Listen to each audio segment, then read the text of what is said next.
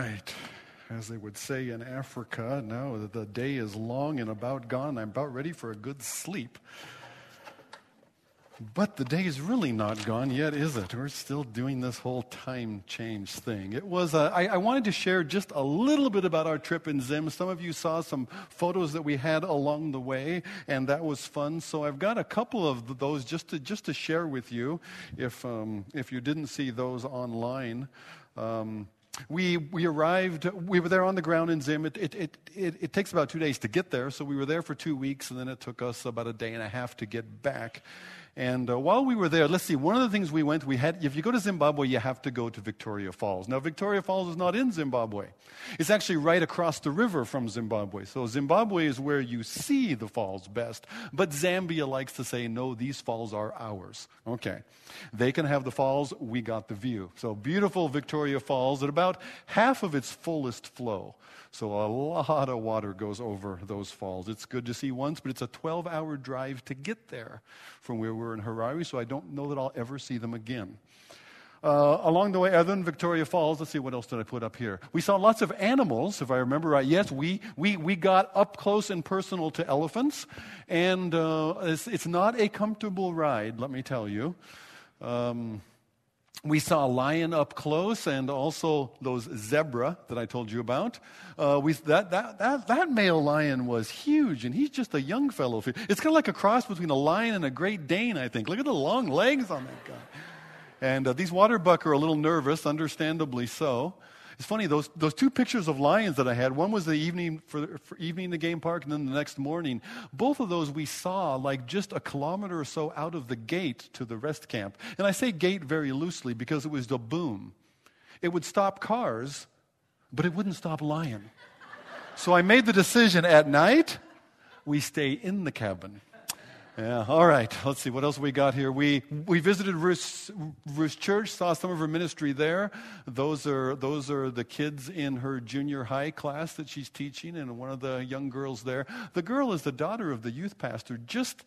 I forget the exact timing of it. Within the last year, their youth pastor and his wife, they have 2 small children as well, and she unexpectedly passed away in the middle of the night. And so tough thing for the church as a whole, and of course for him and his family.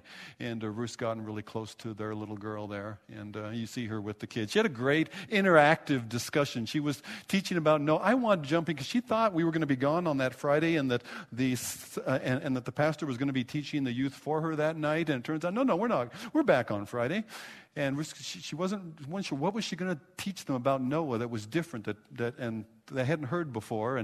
And I wanted to jump in. Well, I could do that for you, but she has the relationship with them. She has the relationship with these kids and at the street school as well. When we went to the school where the street kids are, next picture, and we watched and we looked in on Ruth's classes there, again, wanted to kind of come in alongside and talk to the kids, but Ruth has the relationship. The others there have the relationship with her. We were visitors in, and they get people that come and visit in this ministry now and again, see them once. And the last thing these kids need is to be a commodity that is just shown off to visiting foreigners. And they pick up on that. These kids have been through a lot. They've been used a lot.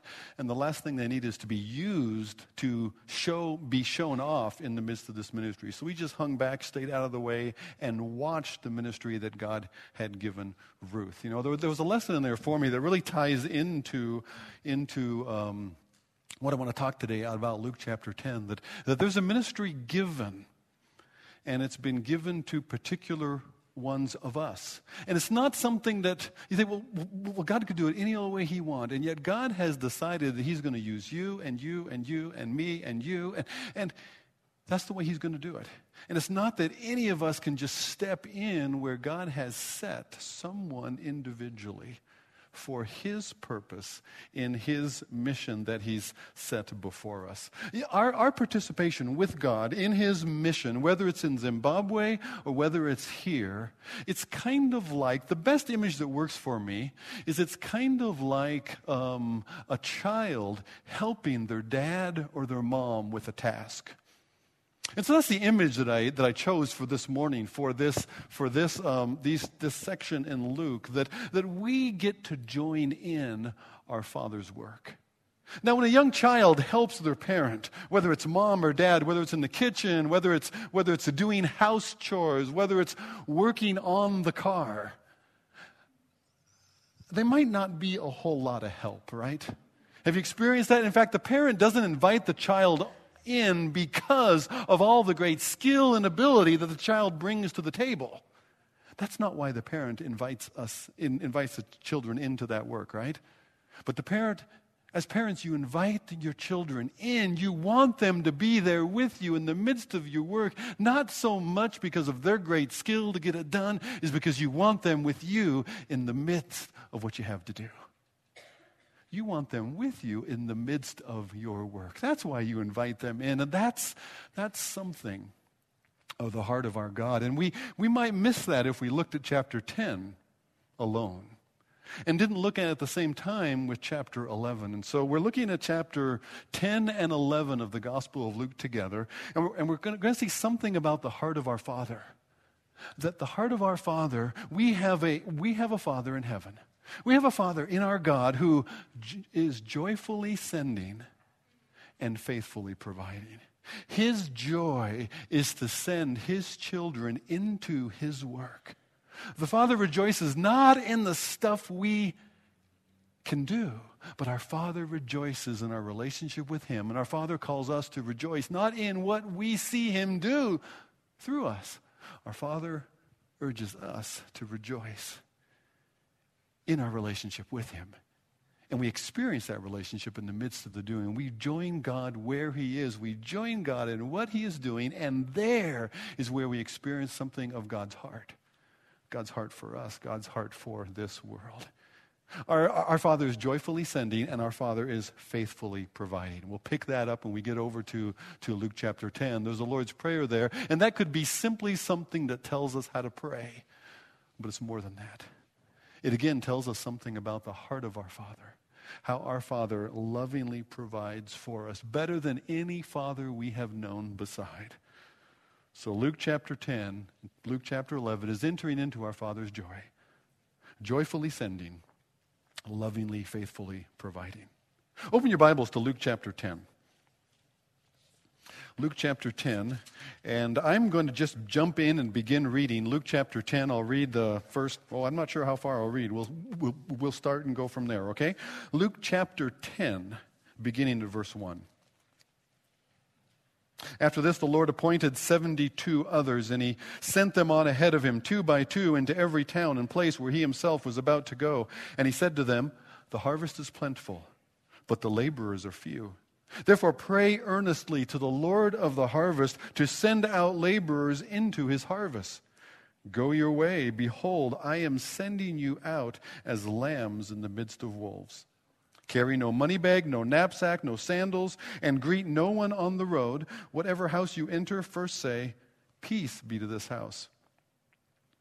And if a son of peace is there, your peace will rest upon him. If not, it will return to you. And remain in the same house, eating and drinking what they provide, for the laborer deserves his wages. Do not go from house to house. Whenever you enter a town and they receive you, eat what is set before you. Heal the sick in it. Say to them, the kingdom of God has come near to you. Whenever you enter a town, they do not receive you. Go into its streets and say, even the dust of your town that clings to our feet, we wipe off against you. Nevertheless, know this, that the kingdom of God has come near. I tell you, it will be more bearable in that day for Sodom than for that town. Woe to you, Chorazin! Woe to you, Bethsaida! For if the mighty works done in you had been done in Tyre and Sidon, they would have repented long ago, sitting in sackcloth and ashes. But it will be more bearable in the judgment for Tyre and Sidon than for you. And you, Capernaum, will you be exalted in heaven? You shall be brought down to Hades. The one who hears you, hears me. The one who rejects you, rejects me. The one who rejects me rejects him who sent me. The 72 returned with joy, saying, Lord, even the demons are subject to us in your name. And he said to them, I saw Satan fall like lightning from heaven. Behold, I have given you authority to tread on serpents and scorpions over the power of the enemy, and nothing shall hurt you. Nevertheless, do not rejoice in this, that the spirits are subject to you, but rejoice that your names are written in heaven. Father, above all else, Lord, would we rejoice this morning, not in the great things you will do. And Lord, we would ask that you would use us. We would ask that you would send us. We would ask, Father, that we might know something of your Spirit's working through us in the lives of people you set us near. But Father, even in that, Lord, give us deeper joy. Give us fuller joy in our relationship with you. Father, send us from here so that in the going, we'll know something of Jesus. We'll taste something of his being sent from you. But Lord, do that so that we might know you more fully. And that's where we'll find our joy, Lord. We thank you in Jesus' name. Amen. The sending of the 72, Luke chapter 10. It's interesting that there's a lot of speculation about, well, why 72? Did you ever wonder that? Why 72? He sent out 72, and it's pretty clear. It's recorded there. There's not 70, which would be a nice round number. There's 72. What's interesting as well is it seems to be a bit repetition because a chapter earlier, last week, Jesus is sending out not the 72, but the 12. And he gives the 12 very similar instructions as he does here to the 72. And if we look at the 72, well, I think if you go back to Exodus 24, don't go there. You can just jot that down, Exodus 24, shorthand, look at it later. But in Exodus 24, the Lord tells Moses and Aaron to get Aaron's 2 sons, there's 2, and then get 70 elders of Israel. So 70 plus 2, you got it, 72. And to bring them with you before the Lord's presence. So it might be that 72, there's a beyond Moses and Aaron, the ministry of God's word and what God has to reveal himself is not merely for the Moseses and the Aaron. It's not merely for, and something of that carries over into this group. You know, in Luke chapter 9, you encounter the 12 being sent out. And the 12 are sent out, and the big question that goes with their sending is, who is this Jesus? And 3 of the 12 get an inside look. 3 of the 12 have a backstage pass, and they see something more about the glory of Christ and the transfiguration there on the mount. Not even all the 12 saw that. 3 of them did. These 72 weren't there. Why 72? I think what's here in chapter 10 that's different from chapter 9 is that it's 72 others. We think about mission being for missionaries. We think about ministry being for pastors and others who are, quote, in the ministry. But these are others. These are other than the Moses and Aaron. These are other than the 12 who were identified, the 3 who were the inner circle of the disciples. These are 72 others. Can I say it this way? The 72 are you. The 72 are you. The 72 are more than, in fact, the key there is he appointed 72 others, different than the original 12. What he did with the 12, he did with others. We're part of the others. Ministry is bigger than a few. I was sharing this passage last week, actually, in the church in Harare as well, and we talked about Harare. You know that Zimbabwe has been a mission field. They had just sent away missionaries that had been in Zimbabwe for over 30 years. They'd had a farewell for these folks the first Sunday that we were there. I think they thought we were there to take their place. I'm sorry, we couldn't stay for 30 years. Our tickets were for 2 weeks. But this couple had been there that long. There are other missionaries in the country, a few. It's a tough place to get a visa these days, as Ruth found out. Of course, Ruth is sent from us there to Zimbabwe as a missionary. So I told them, Zimbabwe seems to be a mission field. And they're already there. They don't need a visa. They don't need to be sent. But per capita, there are probably more genuine Christians percentage of the population in Zimbabwe than there are in America, and certainly here in the Northwest. So if Zimbabwe is a mission field, then we certainly live in a mission field. The same applies, doesn't it? You don't need a visa. You don't need to be sent.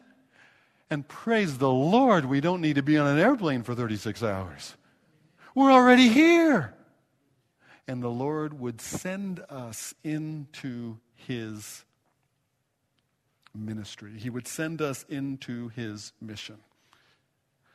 How does He send them? Well, first of all, He sends them 2 by 2. He sends them 2 by 2. He doesn't send them out individually on their own, easily discouraged. He sends them out 2 by 2. There's something there for us, I think, as well. We are not in this alone. We are together in the body of Christ. We encourage one another to love and good deeds. And even going out from here, we go out together. Maybe the 2 by 2 for you would be your own spouse.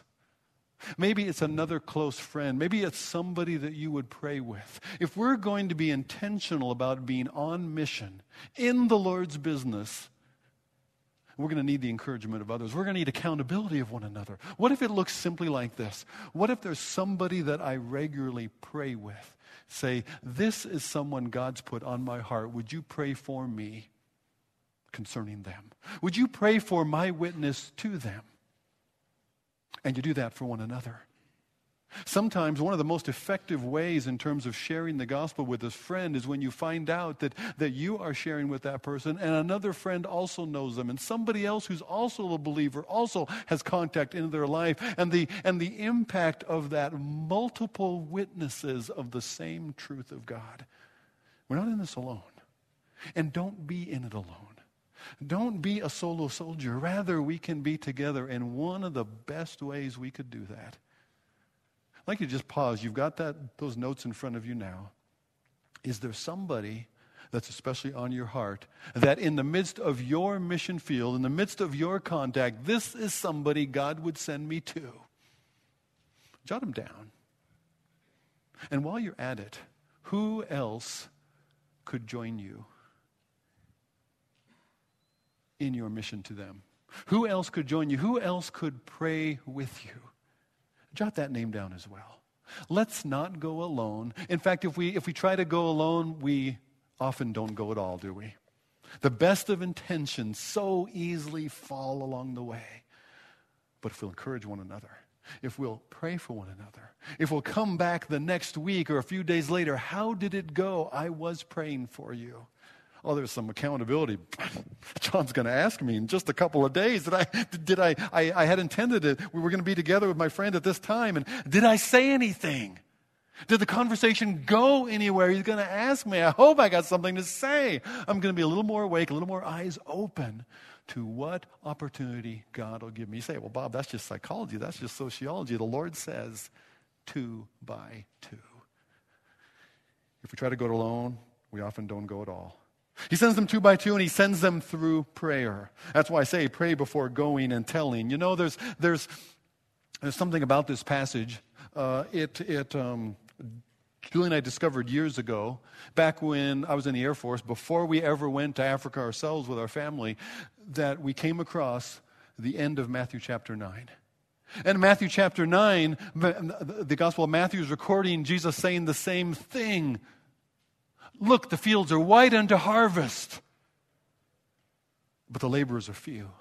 Pray that the Lord of the harvest will send laborers into his harvest. And so we said, okay, we'll pray. The problem was we hadn't read further, because Matthew chapter 10 has the same thing that happens here, the sending out after the praying. And we didn't read chapter 10. We stopped at Matthew 9 and we said, okay, we're going to pray. Lord of the harvest, send out laborers into your harvest. We didn't know it meant us. It's a dangerous prayer. I'll warn you that in advance. It's a dangerous prayer. It's probably going to compel you to go somewhere to someone. I don't mean it'll compel you to Swaziland. I don't mean it'll compel you to Zimbabwe, but it'll compel you somewhere. It'll compel you to somewhere. If you begin to enter into the heart of God through prayer concerning the lost and the Lord's harvest, it'll make an impact upon you. That being said, with our eyes wide open, I invite you to pray. I urge you to pray.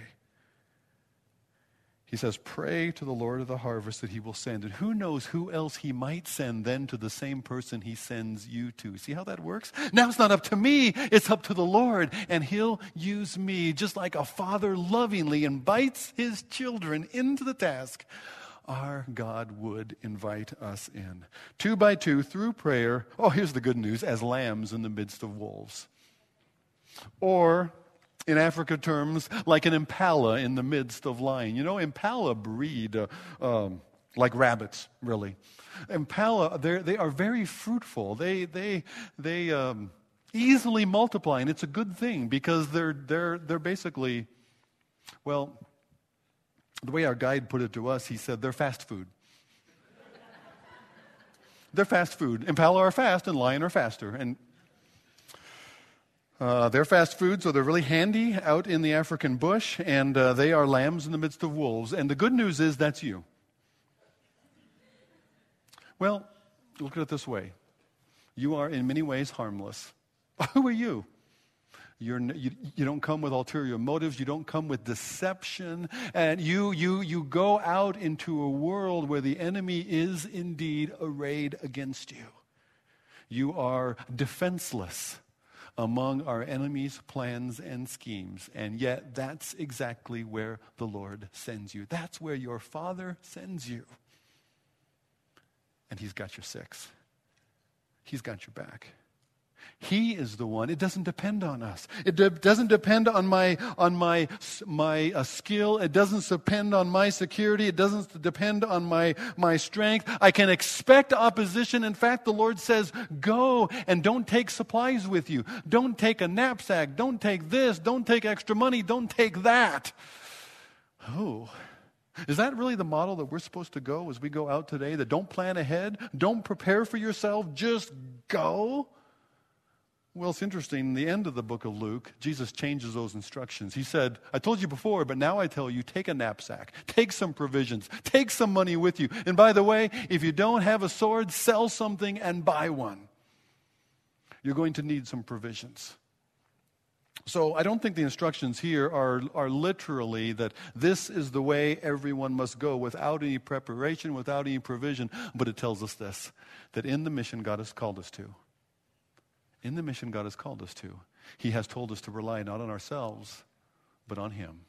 For our own security, for our own safety, for the results, they're not on us, they're on him. In fact, he says, you're going to be rejected along the way. That's good news, isn't it? You're going to be rejected. But if they reject you, it's not personal. Don't take it personal. Don't we take it personal? Don't we say, I'm not going to say anything. Why? I mean, look at Justin over here. Justin's a brave guy. Justin, stand up. Justin is a brave guy. This is a man with courage, right? Man, that's boldness. That's what you need in the gospel. Thanks, man. We'll talk later about the shirt.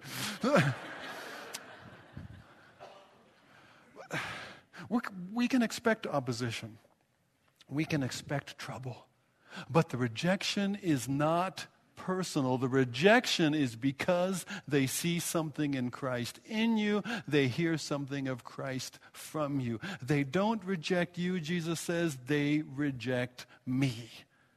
Don't take it personal. I don't want to say anything, but what are they going to think of me? They're going to think, you still believe that? Really? Oh, you're one of those. And then the categorization starts. And I don't want them to think less of me. I don't want them to think that I'm like Jesus. Or do we? That's okay. We can bear that. Now, don't be a jerk about it, okay? It's okay to be like Jesus. It's not okay to be a jerk about it. It's okay to be rejected, but let the rejection be because of the offense of the cross, not because I'm offensive, okay? But don't worry. Don't let that slow you down from being in the mission that God would give. He has made us to be messengers of peace to others. In going, we find peace upon us. He says, when you go, greet with a word of peace. And if they receive you, wonderful, that peace will rest upon that house. You are the one to bring peace. In a world where people desperately need peace, you know where to find it. You know where to find peace with God through our Lord Jesus Christ. You know where to find the peace of God that passes all understanding, that guards our hearts in the midst of trouble. You know where that is. you're the one to give it out. And if somebody doesn't reject it, what's he say? That peace just simply returns back upon you. Even in the midst of rejection, our God will give you peace. How about that? How about that? That's a peace that doesn't return to you if you don't give it away. But when you give it away, even if it's thrown back in your face, that peace then rests upon you. It's discovered in the midst of experiencing the same kind of rejection as Jesus. You discover something more about him in the process, something that brings you maybe a little closer to him in the process. Not only that, in verse 7 and 8, there's I want to mention this. As messengers of peace, story I came across just yesterday that kind of surprised me. I heard it's Super Bowl Sunday. I hear there's a game this afternoon. Kind of excited about that, really. But in the midst of getting together for the game, you get your gear on, you've got your food ready, you're ready to explain to the children why Marshawn Lynch needs to adjust his cup after he scores a touchdown. Somehow you're going to cover that as parents. You're ready to send the husband to the kitchen during the GoDaddy, Carl's Jr., or Victoria's Secret ads, and you made your plans for the game, you're all ready, and there might be all kinds of people gathered depending on where you're going. And how about some game talk? How about some inside football that you could share? How about this? Tom Brady seems like a pretty confident, cocky guy, right? Tom Brady. Yeah, I came across an interesting story. It's a 60 Minutes interview, in fact, from November 2005. I actually have put something about this up on the screen because you may want to share this. You may have a chance with somebody this afternoon. This might lead somewhere. In this 60 Minutes interview, Tom Brady was musing about, here he is at the pinnacle of life. He's a successful guy. He's got 3 Super Bowl rings. He's been to the Super Bowl 5 times already. His wife is a gorgeous former model. He could buy anything his heart's desire. But despite this, Tom Brady mused to the interview, why do I have 3 Super Bowl rings and still think there's something greater out there for me? It's not enough. It doesn't satisfy. I mean, maybe a lot of people would say, hey man, this is what it is. I've reached my goal, my dream, my life. Me, I think, God, it's got to be more than this. It's got to be more than this. The interview asked the quarterback, well, what's the answer then? Brady replied, I wish I knew. I wish I knew. You and I know. There's a contrast there between Brady and Russell Wilson. Russell knows. There's something about it. I don't know if that leads to some of the way that he plays with a devotion and abandon, and I don't want to make too much of it, but there's a contrast there between these two men who will do battle today on that wonderful NFL stage, that one of them knows where peace is to be found. And it's not in his own abilities. It's not in his own achievements. It's the one who has done for him what he could never do for himself, and that's Christ, our Savior. Tom's still wondering. And there's people around you who, like Tom Brady, wish they knew. They wish they knew. And you know where that peace can be found. That contentment can be found. Visiting Ruth in Zimbabwe, one of the things that struck me the most. Now, we lived in Africa. We lived in Africa for 10 years as a family. I know what it's like living in Africa, and it isn't like here. It's a lot different. In fact, a lot of the just day-to-day stuff, I didn't really realize that Ruth was experiencing. I knew the roads were awful. I knew there was this distance that you're not part of the local culture. I knew that you might have power outages more often, and things are just not as nice and comfortable. I had no idea until we slept in Ruth's bed for 2 weeks. Oh, my goodness. How she has adapted to some of this, it surprised me. It taught me something about my daughter. It taught me something about myself. I grumbled and complained. Quietly to myself. Julie overheard me, but Ruth doesn't seem fazed by it all. She's used to losing water sometime Friday night, and it'll come back by Monday morning. Every weekend, she's used to losing her water, and she'll fill up a big tub full to get her through the weekend. She doesn't have a shower because there's not enough water pressure upstairs to be able to drive a shower. So she has a bath, but the water trickles out of the hot water heater, so it takes an hour to fill the bathtub. If you're going to have a bath, you plan ahead. Little things like that, things that you can get and things that you can't get. And a lot of things that you can get. And yet, things that bothered me, things that I wanted to fix, things that I wanted to change. I said, well, we could do this and that. And I've got all the plans of how we're going to re-rig and exercise dominion over this creation, right? She's fine. She's good. She's happy to live like a Zimbo. That's what folks from Zimbabwe call themselves. It's not an ethnic slur. You can get a shirt. I didn't get one because I'm not one, but it says, I am Zimbo. So, Ruth is a Zimbo. She has learned to be content in ways that impressed me, in ways that revealed my lack of contentment in the midst of circumstances. I saw something of her. I saw something of myself. A contentment in the midst of whatever's set before you. Eat, stay, don't house shop, don't meal shop, he says. When you're sent out, go and stay and be content with the Lord provides you. Be content with such things as you have, because the Lord himself has says, I will never leave you nor forsake me. You know, so much of our mission that God has given us in the society is interrupted by this, that we are not content with what we have and where we are. We are pushing and hustling and striving in the American hustle to get ahead, to improve our lot, to better our circumstances, and push. And we're so much focused on the busyness of life and the securing our own position and future and getting ahead that we miss people right around us that need something much more basic and fundamental, and that is the Savior whom we know. Contentment. And yet, whether they receive your word or not, it says, nevertheless. You know, their unbelief does not change the truth. We're intimidated by people because we don't know if they'll believe us.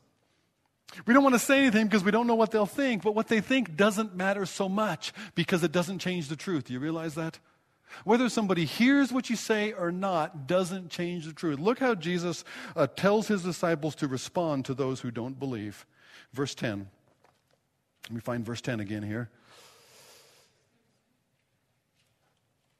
Whenever you enter a town, they do not receive you. Go into the streets, even the dust of your town that clings to our feet will wipe off against you. Nevertheless, know this, that the kingdom of God has come near. Whether they receive it or not doesn't change the reality of the fact that Jesus is the Christ. Jesus is the Son of God. He has died and risen again. He is coming again. The Lord of heaven laughs. The Lord says, I have set my king on my holy hill of Zion, and nothing earth shall do will change that. Jesus is Lord, and every knee will bow. Every tongue will confess that Jesus Christ is Lord to the glory of God. There's someone here this morning that isn't quite sure if they believe it all. And I pray for you. I would love to answer questions. I would love to explain. I would love to open God's Word. Because whether you believe it or not, it does matter. It changes your destiny, but it will not change reality. The reality is Jesus is Lord. And so there are people all around us that need to know it because he really is. I got another Super Bowl, little inside football for you today. Maybe you could ask, who do you think on the field today, who do you think is in the greatest danger of dying today during that game? Well, anybody Cam Chancellor hits, right? Well, beside that, do you know who it is? I can tell you who it is. You could, well, I shouldn't tell you could win a bet this way. The referee, the white hat, Bill Vinovich. Bill Vinovich, in April 2007, had an aortic dissection. It kept him from reffing games for several years. An aortic dissection is the descending aorta that brings all the blood away from his heart. Inside, there was a tear in the inside lining so that blood pressure builds up between the inner lining and the outer skin of that aorta. It can rupture at any time. It could bring instant death at any time. In fact, for the next 48 hours when he was diagnosed, when he had this rupture and he was rushed to the hospital, for the next 48 hours he had a 2% chance of survival. 2% chance. Along the way after that, on the other side of his aorta, on the other side, he had an aneurysm that almost burst, and they had to rush into surgery for that. So either side of his aorta, this guy's a mess. And yet he's going to be out there today, this afternoon, running around the field. Well, I'm sure there's been some rehab and some exercising and building back up, but none of us know our days, our hours, our years, do we? None of us know. And we continue on pressing in life. He's aware that things aren't so solid on the inside, yet he was determined to ref again. A lot of people around you are living. They don't know when the day or the hour will come, but know this: they have the same mortality as you and I, and everyone will. We don't know when, but everyone will one day or another be face to face with our Maker, giving account. And I want my account to be, Jesus died for me. The disciples come back, and they are excited. They are, as those in Africa would say, they are chuffed. That's not a word you use, is it? Chuffed? Anybody use that word, chuffed? No. Well, I taught you a new word. Chuffed means to be excited. Chuffed means to be, all right, yeah. Chuffed is when your team scores. Chuffed, yeah. This is a quiet group this morning. Okay, wrap it up, Bob. All right, wrapping it up here. They are chuffed. They are excited about how they've seen what God has done, how God has used them, and yet Jesus said, that's okay, guys, but that's not the real deal. That's not the real deal. The real deal is you're up here in the truck with me. The real deal is you are with your Father in the midst of this, where God could do all this himself. God could do, if the crowds were quiet, if the disciples said nothing, the rocks and stones could cry out. Think of it. You and I could be replaced with a box of rocks. But God has chosen not to do it that way. God has decided he's going to use you. He's going to use me. He has invited us, as much of a mess as we'll make out of it, God has invited us under the hood. God has invited us into his work, and he calls us to rejoice there because he rejoices in us. Our Father joyfully sends us into his work. Our Father, in chapter 11, I'm going to read just a couple of verses, the opening verses, the Lord's Prayer. It's interesting that the Lord's Prayer follows this sending that is based on prayer. Well, how should we pray then? Pray this way. Verse 2, Our Father, hallowed be your name. Your kingdom come. Give us each day our daily bread. Forgive us our sins, for we ourselves forgive everyone who is indebted to us. And lead us not into temptation. He tells us how to pray. And very briefly, we pray for God's glory. That God would be glorified, for our life to be worshipped. That God would be hallowed. That God would be worshipped. Something of him would be seen in me. Jesus' life tells us something. The reason we're studying the Gospel of Luke is not because we want to know what Jesus tells us to do. The reason we want to study the Gospel of Luke is in our Jesus, we see something about our God. We see something about what God is like, because Jesus says, the one who has seen me has seen the Father. And our God is a loving Father who joyfully sends us. Our God is a faithful Father who lovingly provides for his own. We want to honor our Father. We want him to be worshipped. We want his kingdom to come. And in Matthew, that's expanded out. Your will be done on earth as it is in heaven. Already, even now, even today, we long for his glorious appearing. We long for the day when all that's wrong will be made right. But in the meantime, might it be right with me? In the meantime, might I follow? In the meantime, would his will be done in my life? And his will is pray that the Lord of the harvest will send out laborers into his harvest. Oh, Lord, send me. Not far. Oh, not to Zimbabwe. You know, something else that I should share. I wondered, in going back to Southern Africa, would God put that tug on my heart again to be there instead of here? Didn't happen. An hour to fill the bathtub? Are you crazy? No, but seriously, just around the people. You know, they're nice folks, but I didn't have the same tug that we had years ago when we were called there. What a relief. Julie says, phew. But it doesn't have to be far. Oh, Lord, send us here, right around us. People that we know who need to know the Lord. How to pray. Pray for God's glory in us, through us. Pray for the future hope, not the kingdom candy, not all the good stuff. Oh, God, we want your blessings now. No, that God's will would be done. It would be seen. Pray for daily bread. Pray for daily bread. Give us this day our daily bread. Didn't Jesus himself say, my food is to do the will of him who sent me and to finish his work? Our daily bread, most of all, is not the food we eat, but is, like Christ said, to do the will of our Father. Oh, Lord, in this day, might my heart be full because I'm following you. And Father, lead us in forgiveness. Forgive us our sins as we forgive. Oh, might there be a sense, a character of forgiveness that overflows out of us in ways that just when we're poked, it leaks out to the people around us. Might our lives model and manifest forgiveness. Protect us from temptation. Why does God answer these prayers? We pray this way. Why does God answer again? It tells us something about our Father.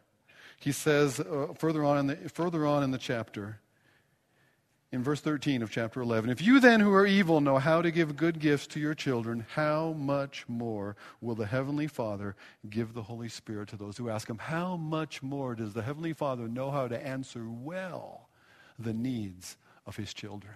Our Father is a Father who joyfully sends us into his work. Our Father in heaven is a loving Father who faithfully provides for his children better than any of us could. Joyfully sending, faithfully providing. What's left for us then is to enter in. What's left for us is to join in. You know, the Super Bowl is this afternoon. I think you heard that. There will be 22 guys on the field at any given time. There will be 85,000 or so in the stands. 22 guys on the field desperately needing a rest. 85,000 in the stands who desperately need some exercise. It's kind of like the church. It's kind of like the church. We need to get out. We need to get onto the field. We need to be, in a sense, the 12th man in real action. We need to be in the midst of, because there's a far bigger game going on. It's for eternity, not this year. It's forever. And you and I are in it.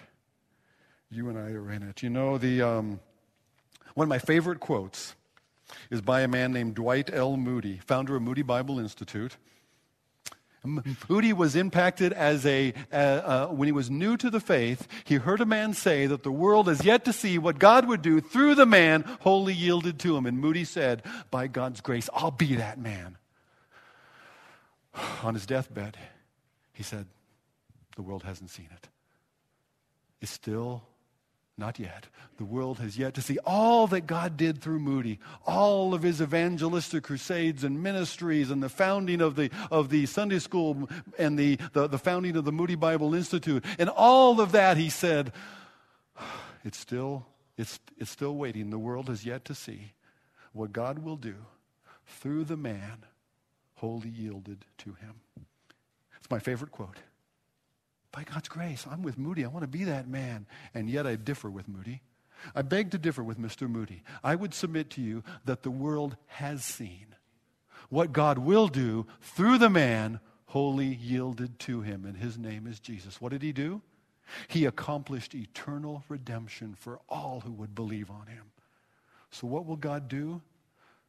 Through the man or woman who's wholly yielded to him like Christ, he will invite us into that greatest work.